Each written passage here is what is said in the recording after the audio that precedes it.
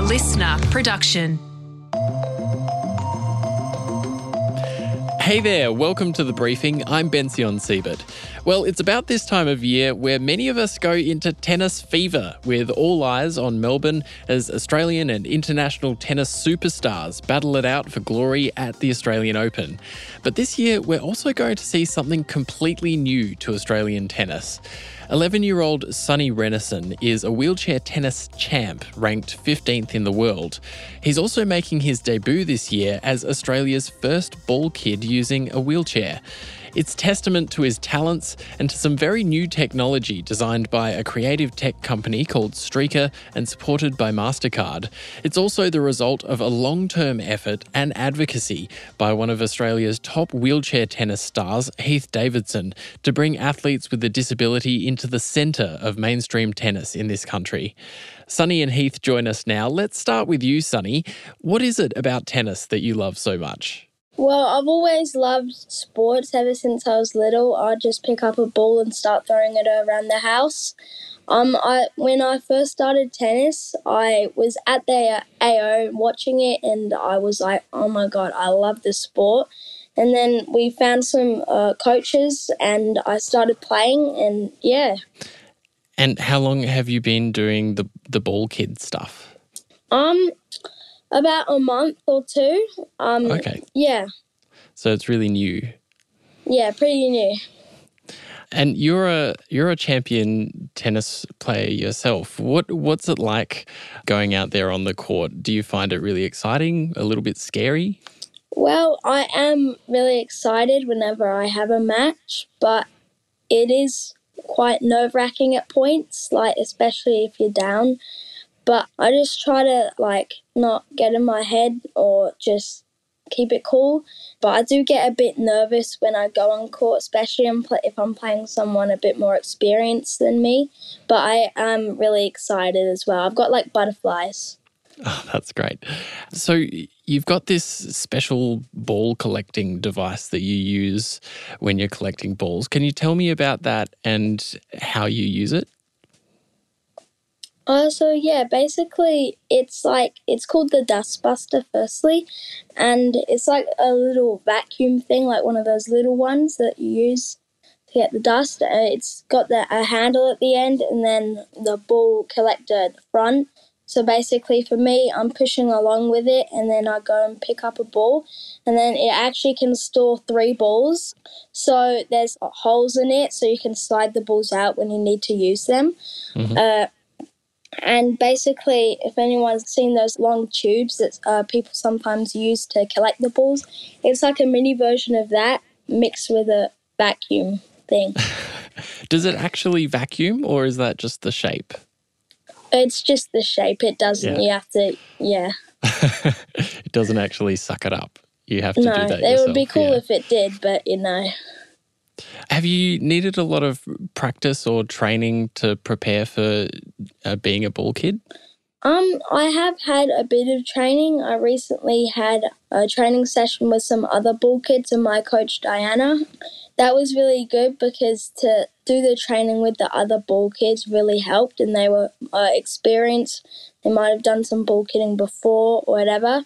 So it was good to do it with them because they were giving me tips or if I did something wrong, help me. And it was really good. So, I've just done one session at the minute, but I might do some more. That's really exciting. So do you have, what's your big dream when it comes to tennis?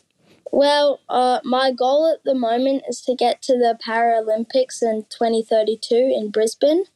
That would be really cool. And to play at the AO obviously would be a great experience for me as well. So that's what I'm going to try and aim for. And Heath, thanks for joining us as well. Can you tell me a bit more about how this all came about? So for years and years, I've been wondering why there hasn't been any ball kids in wheelchairs at tennis tournaments. And MasterCard were amazing and started this initiative for the pilot program, which is to have a wheelchair ball person. So working with them and with the tech team that they've selected and I've been a part of as well, designing the tech to allow Sonny or somebody in a wheelchair to be able to do the job of a ball kid is just awesome, and I can't thank MasterCard enough for making this program. How long have you known Sonny? What's the journey been like from then to now? Sonny and I met when I played my first Australian Open. He tossed the coin at my first ever Australian Open match.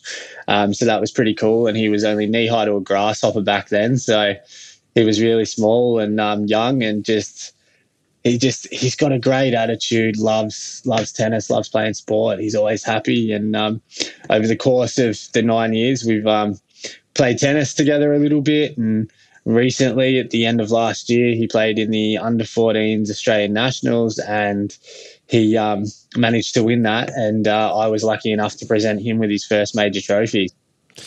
Speaking as someone sort of inside tennis, as you are, why do you think it's only now that this is happening in 2024? I think because we've pushed for it. I mean, back when I was a little one growing up, like, you turn on the TV and you wouldn't see any disabled athletes or anybody with a disability on TV. And I think just the way that the climate is at the moment, and how progressive we're being, and I guess how woke the world is becoming, that it's just something that needs to happen. Like, I want this to be the new norm, to be able to turn on the TV and see kids like Sonny being ball kids at the Australian Open, or just have people with a disability in the mainstream media or just in mainstream. I want it normalised. I want us to look back in 20 years and be like, oh, I remember that time that, like, we fought so hard for this. How important do you think it is for other kids with a disability? And I suppose, what would it have been like for you as a teenager seeing someone like Sonny in the public eye? It's huge, because when I was a younger kid and a teenager, turning on the TV and only seeing able-bodied athletes at the Australian Open or tennis events, it was tough, because I didn't know that I could do this. And for teenagers or young kids with disabilities to be able to turn on a television today and see the likes of Dylan Alcott, that was huge, or myself, and now to potentially see Sonny as a ball kid at a major event is cool. It just means that you can chase your dreams. It's not impossible. I want it to become the norm. I just want it to be normal to see people with disabilities on television, and it to be everyday life. And what do you think that this means for tennis going forward? It just means that, yes, not everyone can be a professional athlete, but if you still love tennis and want to be involved in tennis, there are other options. As I was saying, it's a pilot project. I'm so happy that it's happening finally, and I'm just really hoping that we can continue to move forward and make it a reality. Absolutely. Thanks for that, Heath. Thank you.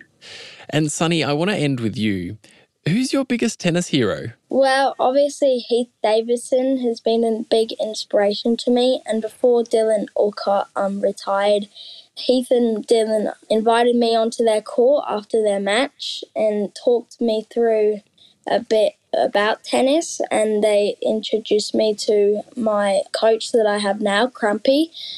And yeah, they were big inspirations to me, and that's how I started tennis, from them. So without them, I wouldn't be where I am now. And also I have a friend at tennis who I've known more than half of my life. His name's Jin Woodman. We're great mates on and off the court. Before I started tennis, I actually did basketball, and he did that too. So that's where we met, and we've been friends ever since. So yeah, he's been inspired me to do that tennis too. That's wonderful. Thanks, Sonny. It's all good. Sonny Rennison and Heath Davidson there. And what a great kid. I can't wait to see what he does in the next few years.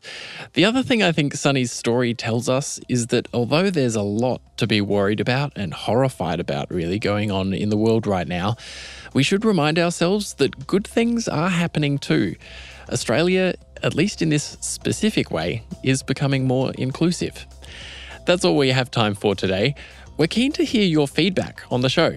Hit us up on Instagram at The Briefing Podcast, send us a DM and hit follow as a little treat. Sasha Barbagat and the Morning Briefing team will be back in your feed at 6 a.m. I'm Bension Siebert. Thanks for listening.